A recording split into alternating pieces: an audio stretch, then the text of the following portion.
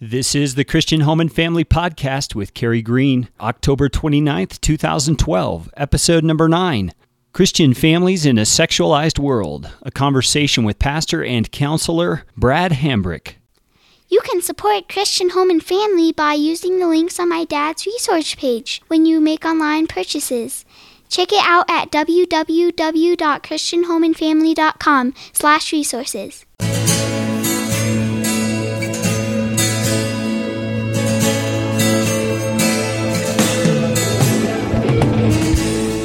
Hi, welcome to the Christian Home and Family Podcast with Carrie Green.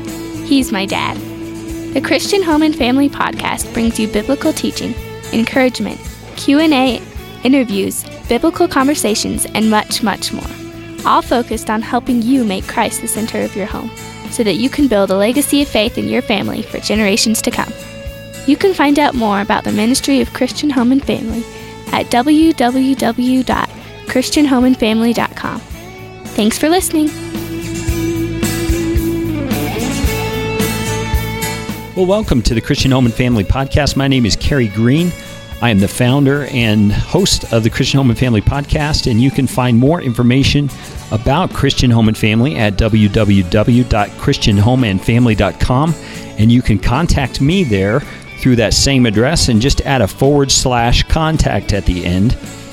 My mission with Christian Home and Family is to help you make Christ the center of your home, but it doesn't stop there. I'm doing that so that you can produce or build a legacy of radical Christian faith in your family for generations to come. If you would like to make a comment or ask a question about the Christian Home and Family Podcast, you can do that. The easiest way is just to call this number. Call my dad with your questions or comments. 719-966-7744. And I just wanted to let you parents know that this particular episode, because of its topic and the nature of the things that must be discussed, could be considered a PG-13 rating. So it would be good if you use your own discernment and decide if the little ears around you should be moved to another room or gotten occupied somewhere else, or maybe even use your headphones. But before we get into our episode, an interview with Pastor Brad Hambrick, I have a couple of things that I wanted to do. First of all, I have some announcements. The show notes for this episode you can find at christianhomeandfamily.com/009 for episode 9.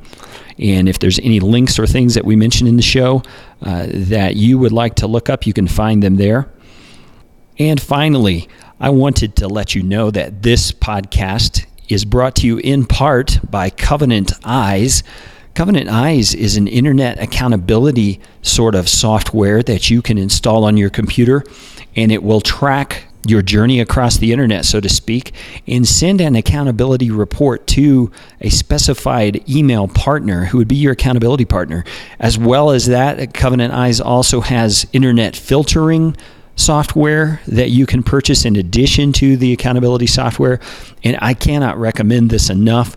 In my interview with Pastor Brad, you will hear him discuss some of the tools that are out there to help families with the dangers of the internet and the sexual temptations that are there. But Covenant Eyes is one of those ways that I endorse and have used and believe in.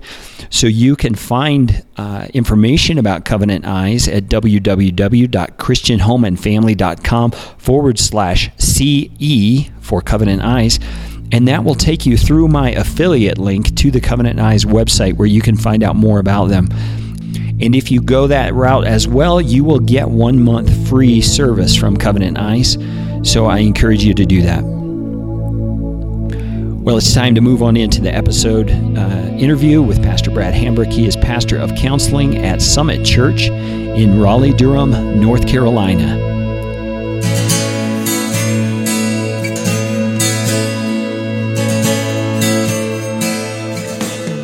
Well, Brad, I'm so glad to have you on the podcast today. How are you doing? I'm doing great. I appreciate the invitation. Oh, you're so welcome. You're so welcome. Well, I like to begin each episode by just inviting my guests to give their own personal introduction of themselves through a couple of starter questions. So, Brad, could you tell us a little bit how you came to faith in Christ? Sure. I grew up in a small town in western Kentucky. When I say small town, it was roughly 30 minutes to the nearest McDonald's.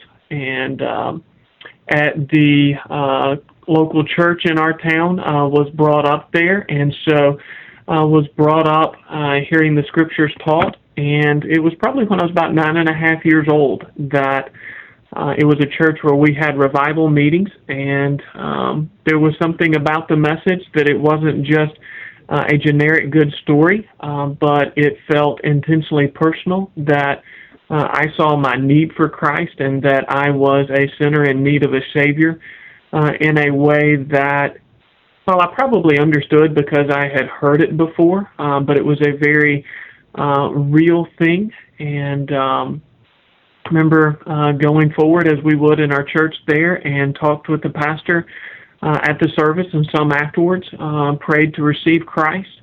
Yeah, I came to faith in Christ early on as well. I believe I was 5 is what my mother says. And I remember the day, I just don't remember the age. But anyway, that is great. I love hearing stories of God graciously calling people at a very young age. That is just a special work of grace. Tell me a little bit about your family. We currently live in the Raleigh-Durham, North Carolina area. But as I said, I grew up in Kentucky. Met my wife while I was doing my studies at Union University in Jackson, Tennessee. She was also in school there. And in our final year of school, we dated and married, and then moved to Wake Forest, North Carolina, where I did a Master's of Divinity in Counseling. After that, we spent 8 years down in Augusta, Georgia, serving in a parachurch counseling center. Towards the end of that time, we served probably 150 or so churches as a referral source and teaching instrument. Probably another 50 to 75 medical doctors who would refer to us because of the kind of Christian counseling that we provided. And then about 1.5 years ago, was called here to the Summit Church and also to do adjunct teaching in the area of biblical counseling with Southeastern Baptist Theological Seminary, and have really enjoyed figuring out all the ways that those things can come together to serve God and serve His church. How is it that the Lord moved you into the area of counseling within the church? I began as a general call to ministry. When I was in late high school, early college, wrestled with whether or not vocational ministry would be the area that I would go. At that point, being in my very early 20s, maybe even late teens for part of that, youth ministry was the only area that they would allow me to do. And so I would volunteer in those areas and loved it. Being somewhat young and naive and enjoying it, I thought I would do youth ministry for the rest of my life because it was very natural and a good fit. So in my undergrad, I studied youth ministry, and when I went to seminary, I didn't want to do another degree in youth ministry because I felt like I'd read most of those books and I didn't want to read them twice. So I went into the area of counseling because I thought it would be a good supplement to youth ministry. But really found that counseling was an area that fit with me very well. It was an area that I was passionate about. It seemed to be a lot of area for development in terms of understanding how counseling could come alongside the local church and work within the local church to care for people and to reach those who are outside the church. And so over the course of my studies, it was just based on my gifting and passions, felt like that was the best area for me to go. Well, I sure appreciate you opening up your life to us, telling us that little bit of your story. And if you don't mind, let's take a moment here just to pray together before we launch into our main topic. I would love that. Father, I thank you for Pastor Brad and the faithfulness that you have shown in his life. I thank you for this amazing, mysterious way that you call us to serve you, whether we are plumbers or pastors. You give us the privilege of being involved in your work, and I thank you for his focus that you've given to him in the area of counseling. So many of us have those hang-ups and hurts inside that we don't understand, and by your grace, you give us people like Pastor Brad to help us understand those things and work through them in a way that redeems them for the sake of your purposes. And so, Lord, I ask that today as we talk about this specific issue of Christian families in a sexualized world, you would give us wisdom and guidance and discretion and all the things that are needed to speak about this in a way that's helpful to those who you know are listening at this particular time. Lord, we ask it in Jesus' name. Amen. Amen. Well, Brad, I have already in the introduction warned the audience that this is a PG-13 rated podcast. I hope that we can just be as honest as we need to be about some of these subjects. And I've invited you to discuss this subject with me because of a seminar that you did at your church that I happened upon in video form on your website. So to start off, give us your best shameless plug. Tell us about that seminar, where we can find it, any other seminars you've done, all that kind of thing. I believe the seminar that you're referencing is the one that we did on false love. That's right. Overcoming sexual sin from pornography through adultery. And that's a part of an ongoing series of seminars that we offer here through the church. And we'll kind of walk in just a touch with the background of how we design those seminar ministries. One of our convictions here within the counseling ministry is that we don't want to do events, we want to create resources. And so whenever we do an event, that's somewhat of a misnomer, yes, we do events, but when we do them, we want the people to leave not feeling like they are dependent upon the person who spoke in order to do ministry. We want them to leave feeling like they have a tool. And so as we develop our resources, we do that with a fairly thorough mentoring manual. My staff likes to give me a hard time about how thorough those tend to be. We also video them. We've created a 9-step methodology that undergirds much of what we do. And the reason we did that for 2 different areas or in 2 different ways is because we would believe the gospel would speak to issues of sin differently than they speak to issues of suffering.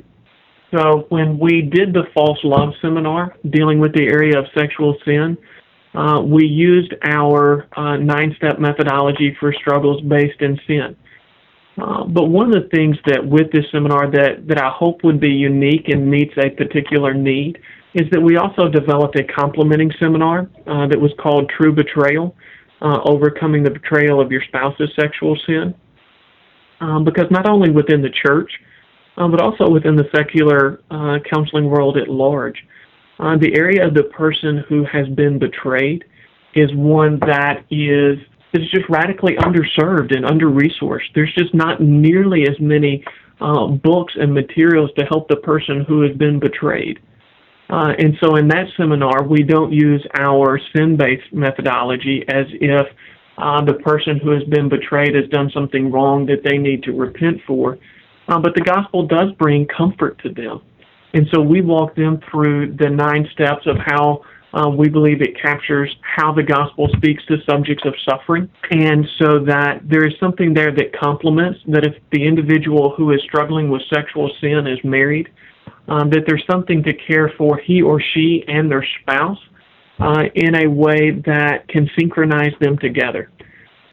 That is excellent. I love the comprehensive approach of both sides of that issue, because you're right. There are victims of that kind of sin who don't need the same kind of treatment.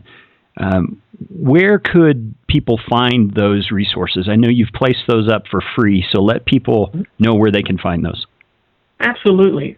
Everything that we do here goes through my website, my blog, which is simply Brad Hambrick. That's BradHambrick.com. And you'll notice up at the top of the screen, it has a spot for videos, audio presentations, articles, many different things. And everything on the website is free because we want it to be something that equips the church for the work of ministry.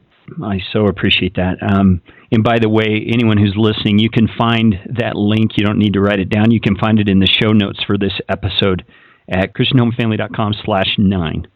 Brad, give me some real-life examples of how you've seen the sexual nature of the culture we live in impacting Christians in, I guess there's 3 different categories I think of: men, then women, and then children. So let's start with the men. How does the sexual nature of our culture impact men who are believers? One of the things that there's for men is our sexualized culture just tends to make us relationally lazy. You know, one of the things that is there with the sexualized culture and pornography is it almost gets served to us in a fast food fashion. You drive up at the moment that you're hungry. You don't have to do any cooking. They pass it out the window cheap, and you move on with something that doesn't have many health benefits and just kind of leaves you feeling fat and bloated afterwards. And that sense of, I don't feel the need to work for and be committed to and cultivate relationships.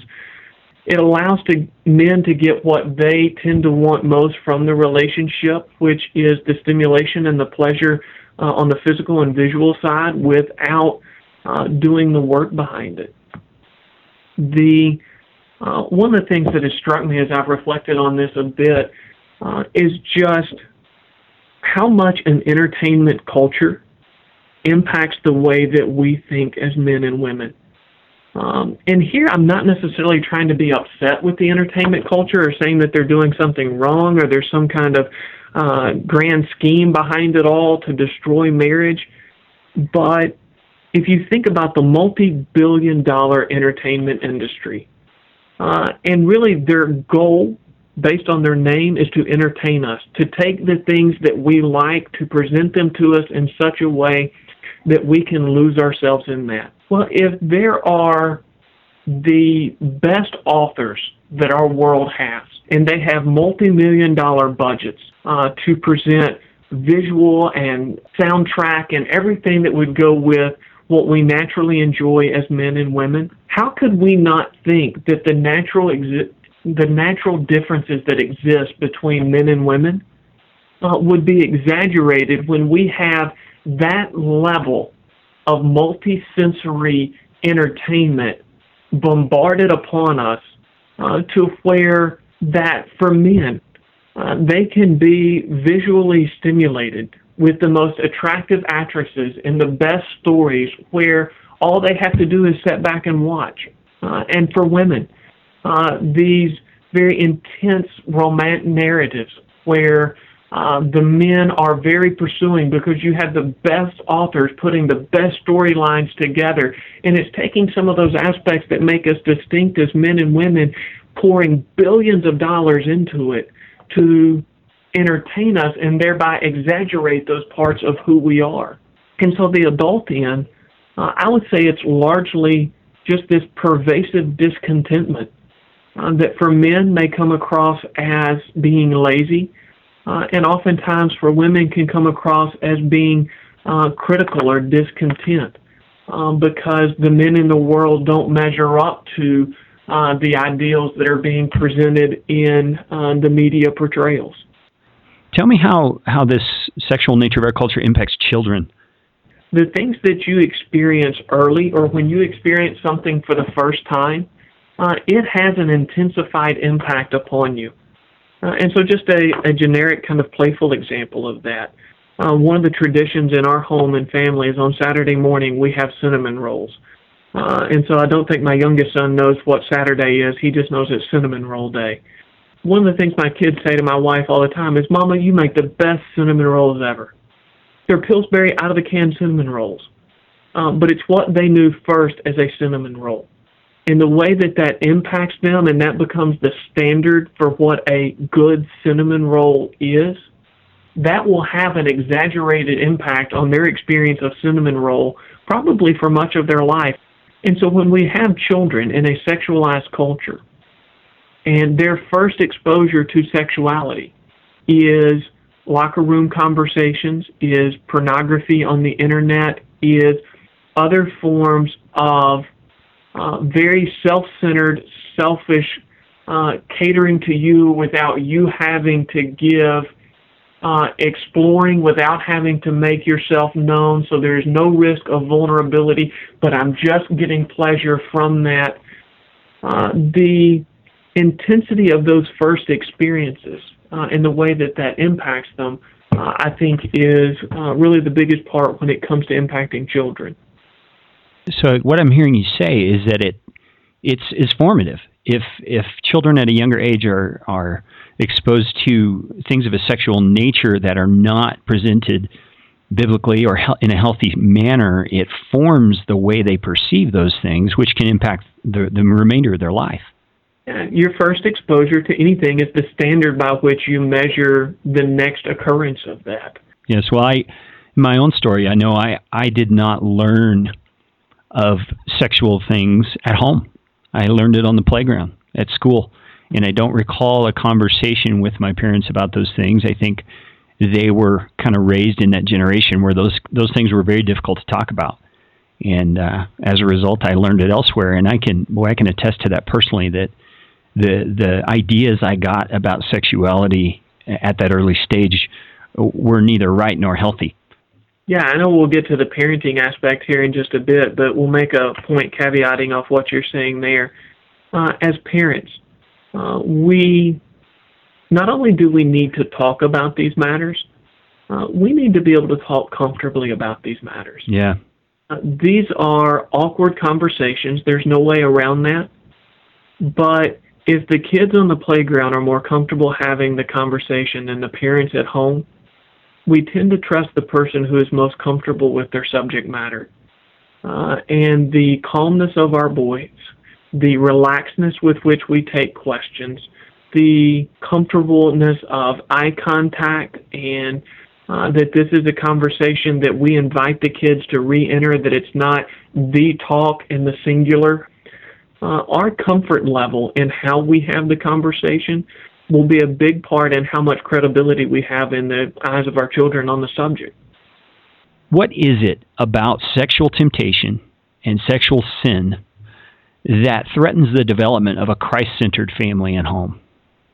If I could pick one that I think is, regardless of gender, and is at the root of most of the other impacts that come in, it's just the self-centered nature of the fantasy. In sexual sin, I'm always the main character. Everything centers upon and caters to me. I escape into this world. Everything caters to me in that world. So that when I step out of that world and back into a real family that wants things from me, rightfully so, where things go wrong, where stress can't be immediately escaped from, where difficult conversations need to be had, it just feels like too much.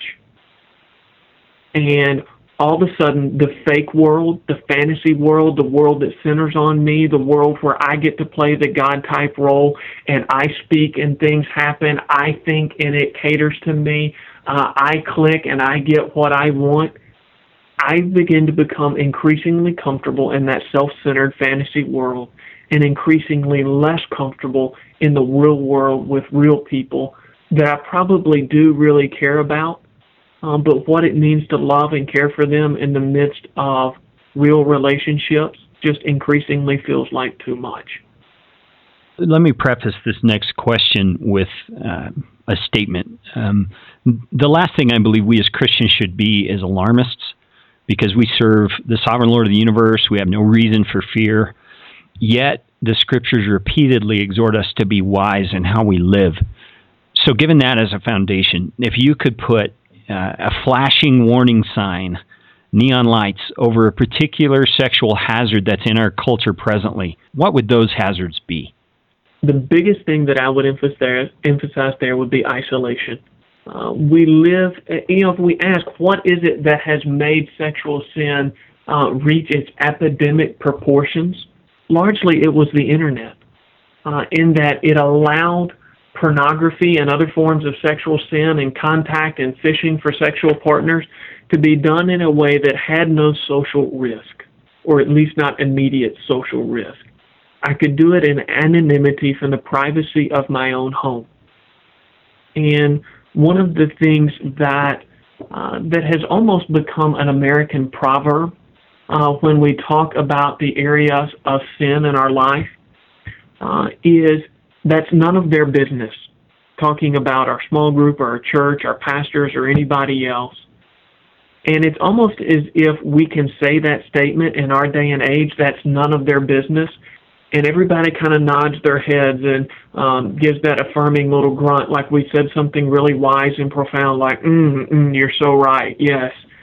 I would say that phrase is the punchline of hell. In the comedy club of hell, in the same way that if you go to a comedy club and Jeff Foxworthy is there and his catchphrase is, you might be a redneck if, or in the old days, Rodney Dangerfield, I can't get any respect. If you go to the comedy club of hell and ask what is it that has the demons rolling in the floor laughing, it's when they show video clips of people saying that's none of their business. And then all of a sudden they're going to deal with their sin all by themselves. They're going to cut themselves off from all the benefits of the body of Christ and accountability and awareness. And yeah, the lion who's roaring out there, seeking to whom he may devour, you think you're going to take him one-on-one because you've got this private agreement with God. You've got this under control. This is none of their business. And they're rolling in the floor laughing, going, they really believe it. And they'll say it out loud to one another as if it's wise and common sense, and all of them are nodding. I think it is, again, as funny as it could be in the comedy clubs of hell. And then if I could just give another piece of, what we look for in terms of hazard. I believe I got this from Joshua Harris, but he describes lust as entertaining ourselves with the things that Christ died to free us from.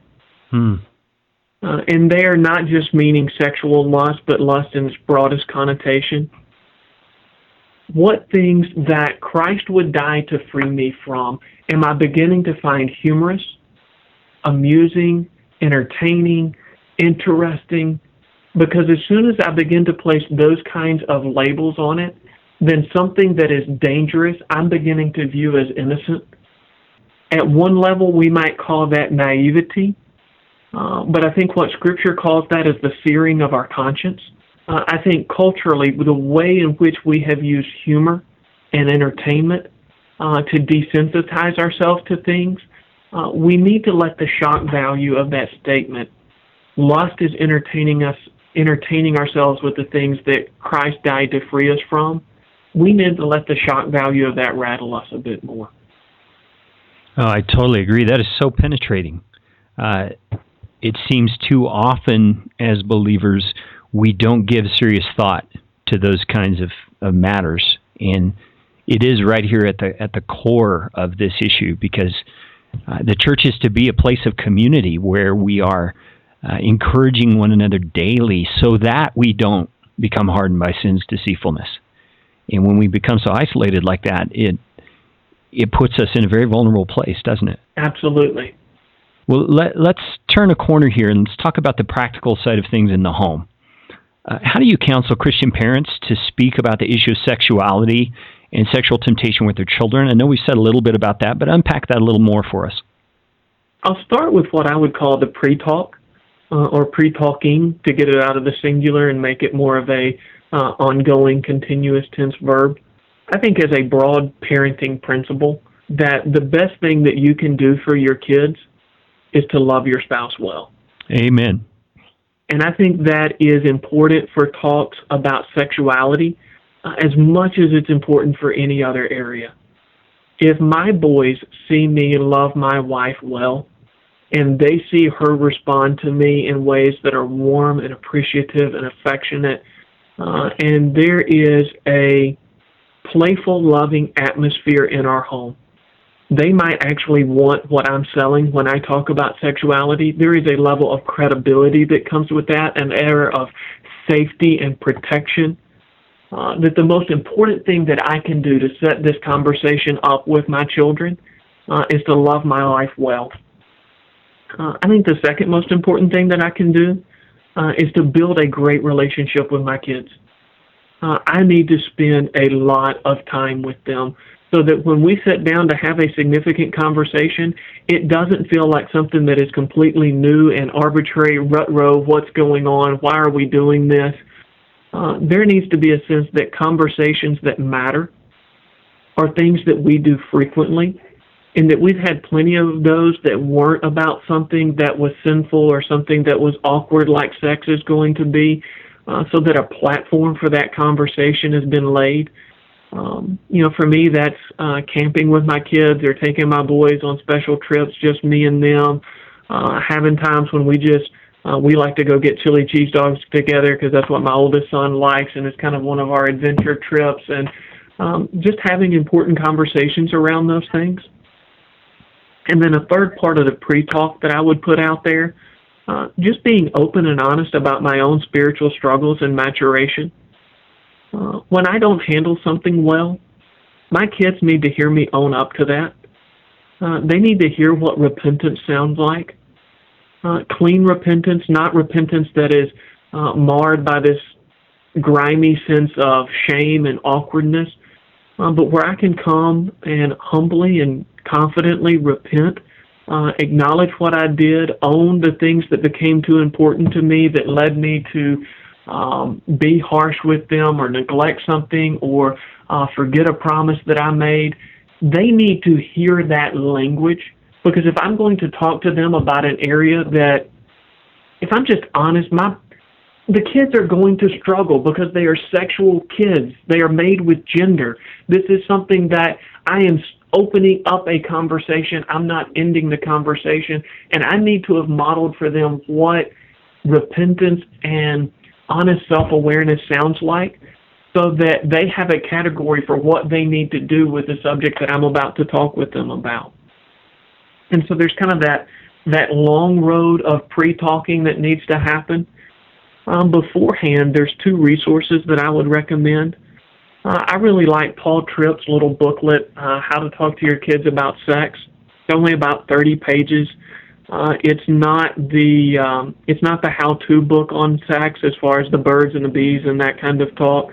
But in terms of framing the discussion of sex within a Christian worldview and what God made it for, I think he sets parents up very well in that resource.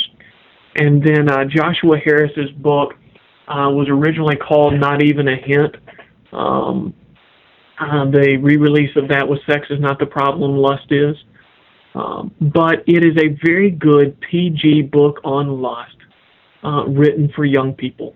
And many of the books on lust, if you give them to kids, it's almost like sending them to an AA meeting the first time they struggle with alcohol.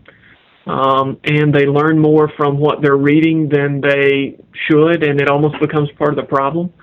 And that's why I really like Joshua Harris's book. It is open and honest, but it's not so descriptive that it becomes part of the temptation. And so then when you get into how to begin to have that conversation, when the kids are little, start by asking how gender is discussed at school. And again, they're not going to, if you just say, how is gender being discussed at your school, chances are a 4th grader is not going to respond to that. But listen for when they talk about if you have boys, the girls in your class, or if you have girls, the boys in your class. And when you get a moment of that, follow up with some questions.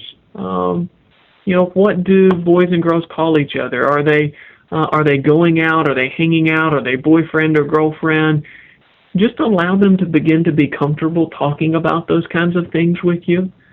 Some parents shy away from that because they're going to feel like they are encouraging their children to start dating or something like that at a very early age. You just need to be in the loop on the verbiage and be a part of the conversation of what's going on with things related to gender and sexuality.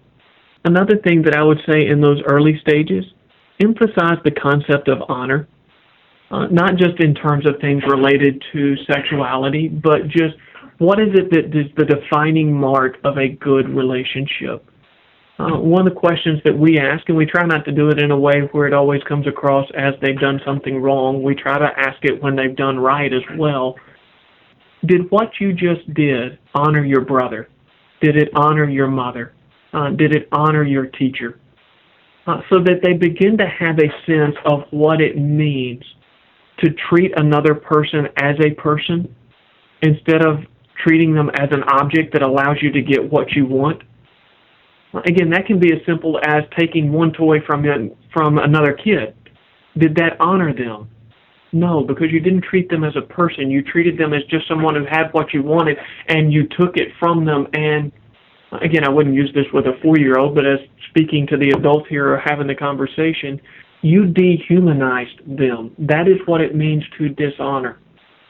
And if we begin to build that foundation at a very early age, then when we talk about honoring members of the opposite sex and not using them for the visual pleasure that they can give us or the physical pleasure that they can give us, but to treat them as a person who is made to be honored and loved, all of a sudden that conversation that if they don't have the foundation, is going to start to sound very kind of esoteric and up in the clouds. They're going to have enough of a category where they get that and that registers with their conscience. And then from when you begin to get into the years where you have kids that, in the late elementary, even middle school is where I would begin to put that now. Kids are going to start bringing pornography to school, where they're going to begin to experience personal arousal, and they're going to become more gender aware. Those are conversations that just need to be had many times.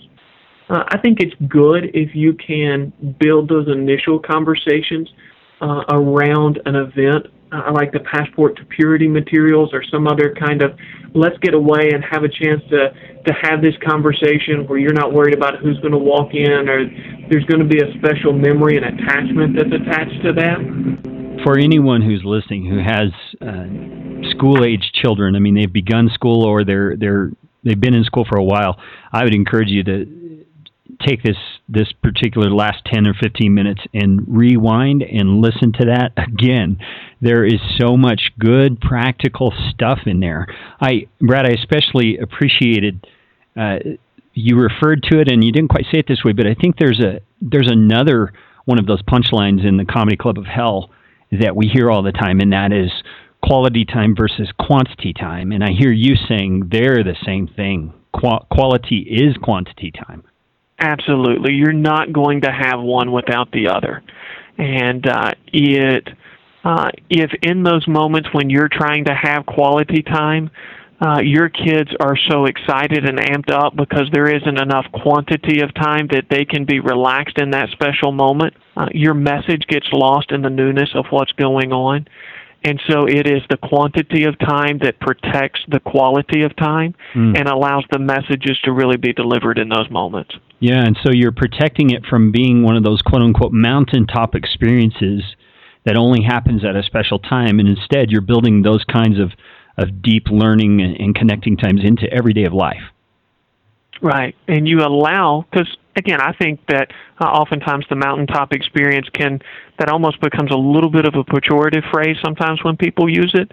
I think it's just one that we have to protect, and it doesn't become something that is so different from the rest of life. It's nice to have those moments as long as there's places in the rest of our life for that to echo and occur. Again, I think that's the role of the quantity of time that there's just no substitute for. Yeah, now you mentioned 3 resources there. I will put links for those in the show notes for parents who are interested in checking those out, and that will be at christianhomeandfamily.com/9. What is your opinion about the variety of safety measures people have created, anything from computer filtering or accountability software to DVD players that skip scenes that you tell it to skip? What do you think about those kinds of resources? And I'll talk both sides out of my mouth here for a moment. I think they're great. I think it would be the foolish and naive parent that doesn't use them. Can I stop you there for a minute? Foolish and naive. Tell me more of why you would say that. If there is a way that I can put a speed bump between my kids and sin, particularly ones that have such a addictive nature to it, I want to do that. And so if I choose not to, then I am being foolish. And if it just doesn't occur to me, or I think, no, my kids won't need that, then I'm being naive. Okay. Now let me push back on that a little bit. How is that different from a parent who's just trying to shelter their child from every outside influence that may have the potential to corrupt them? I mean, I agree with what you're saying, but I want you to unpack that for us a little more. In our day and age, I don't see how a child is going to grow up without access to technology. I would say it is much more effective and practical in the long term, not just the 18 years that your child may be in your home where you have much more direct access to everything that's going on in their life, but for where you begin to teach them what it is to use these things in a responsible manner. Part of discipleship and maturation of a child in these days is teaching them responsible ways to engage with and the appropriate protections to put around technology. Okay, good. Now, I apologize. I interrupted you there. You were about to speak out of both sides of your mouth, so continue. On the one hand, I would say they are wonderful. They should be used, absolutely. But then on the other hand, I think there are two dynamics that we have to be aware of, that we should use them, but we can't trust them. As your kids get older, just chances are they're going to be better with technology than you are. And I think teenagers have always thought that they were smarter than their parents, but to have this kind of technological validation only exacerbates that tendency. I think, one, recognizing that unless you're a computer programmer or a parent who's just very technologically aware, you may be at the informational disadvantage with those kinds of resources. They may be more skilled at getting around them than you are using them. I think there's also a time when we use these kinds of things as parents, and we begin to feel like that is what's doing the job that only relationship can do. Still, the most effective tool that you have in protecting your children is not going to be anything technological. It is going to be the quality of relationship that you have with them, because that is what's going to allow you to carry the heavy freight of Scripture and the gospel and hope and honesty and vulnerability into the life of your children. So should we use it as a protective measure? I would say absolutely. Should we trust it or begin to rely upon it as if that is going to begin to do the job that needs to be done in the area of discipling our children in the area of sexuality? Not at all. Pastor Brad, if there's someone listening here, whether it's a man or a woman or a teenager even, who is battling an area of sexual temptation or sin in their own life, what would you counsel them to do about that? Again, I think a vital question. This podcast would be incomplete without it.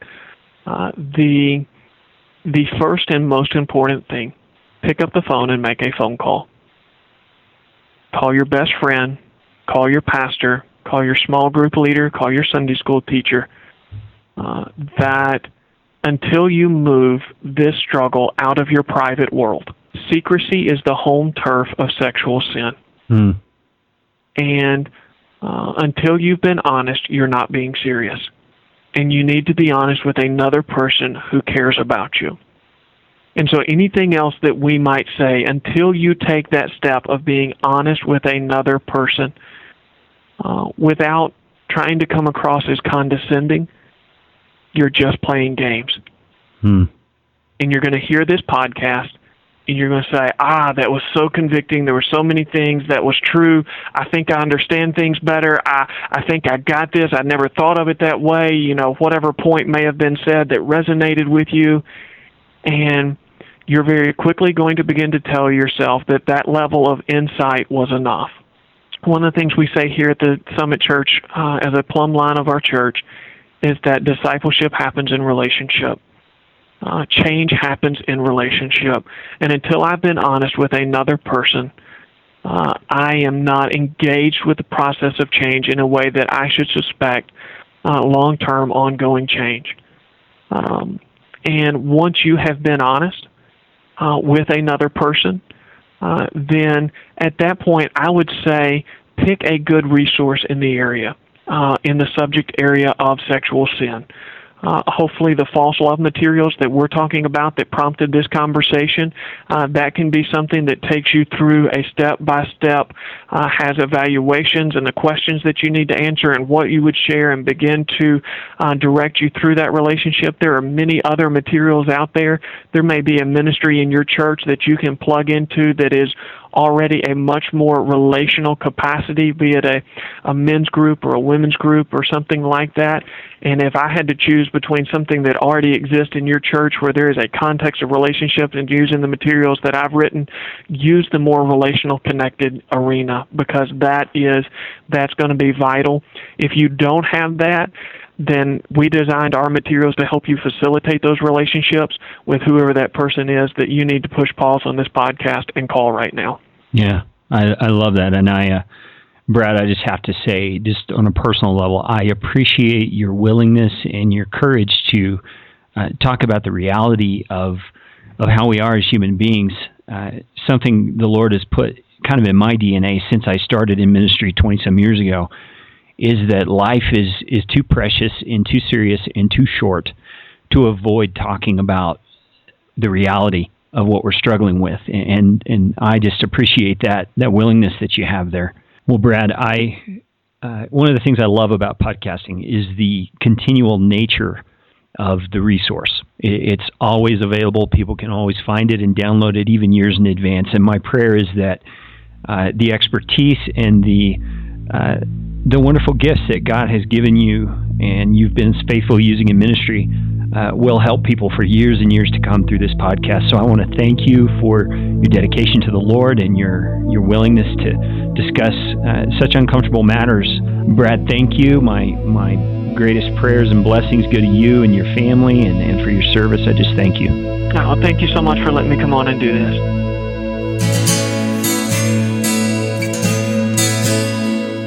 I want to thank Pastor Brad Hambrick once again for his time in helping us to understand these issues here on the Christian Home and Family Podcast. As we wrap things up, just want to remind you the show notes can be found at christianhomeandfamily.com/9. There you can find all the links that were mentioned by Pastor Brad or by myself. And I also want to remind you, if you need filtering software or accountability software that Pastor Brad mentioned, you can get one of the best in the business, Covenant Eyes, and you can do that through my affiliate link at christianhomeandfamily.com/CE. Well, God bless you. Thank you for listening to the Christian Home and Family Podcast. My prayer is that Christ may evermore be the center of your home.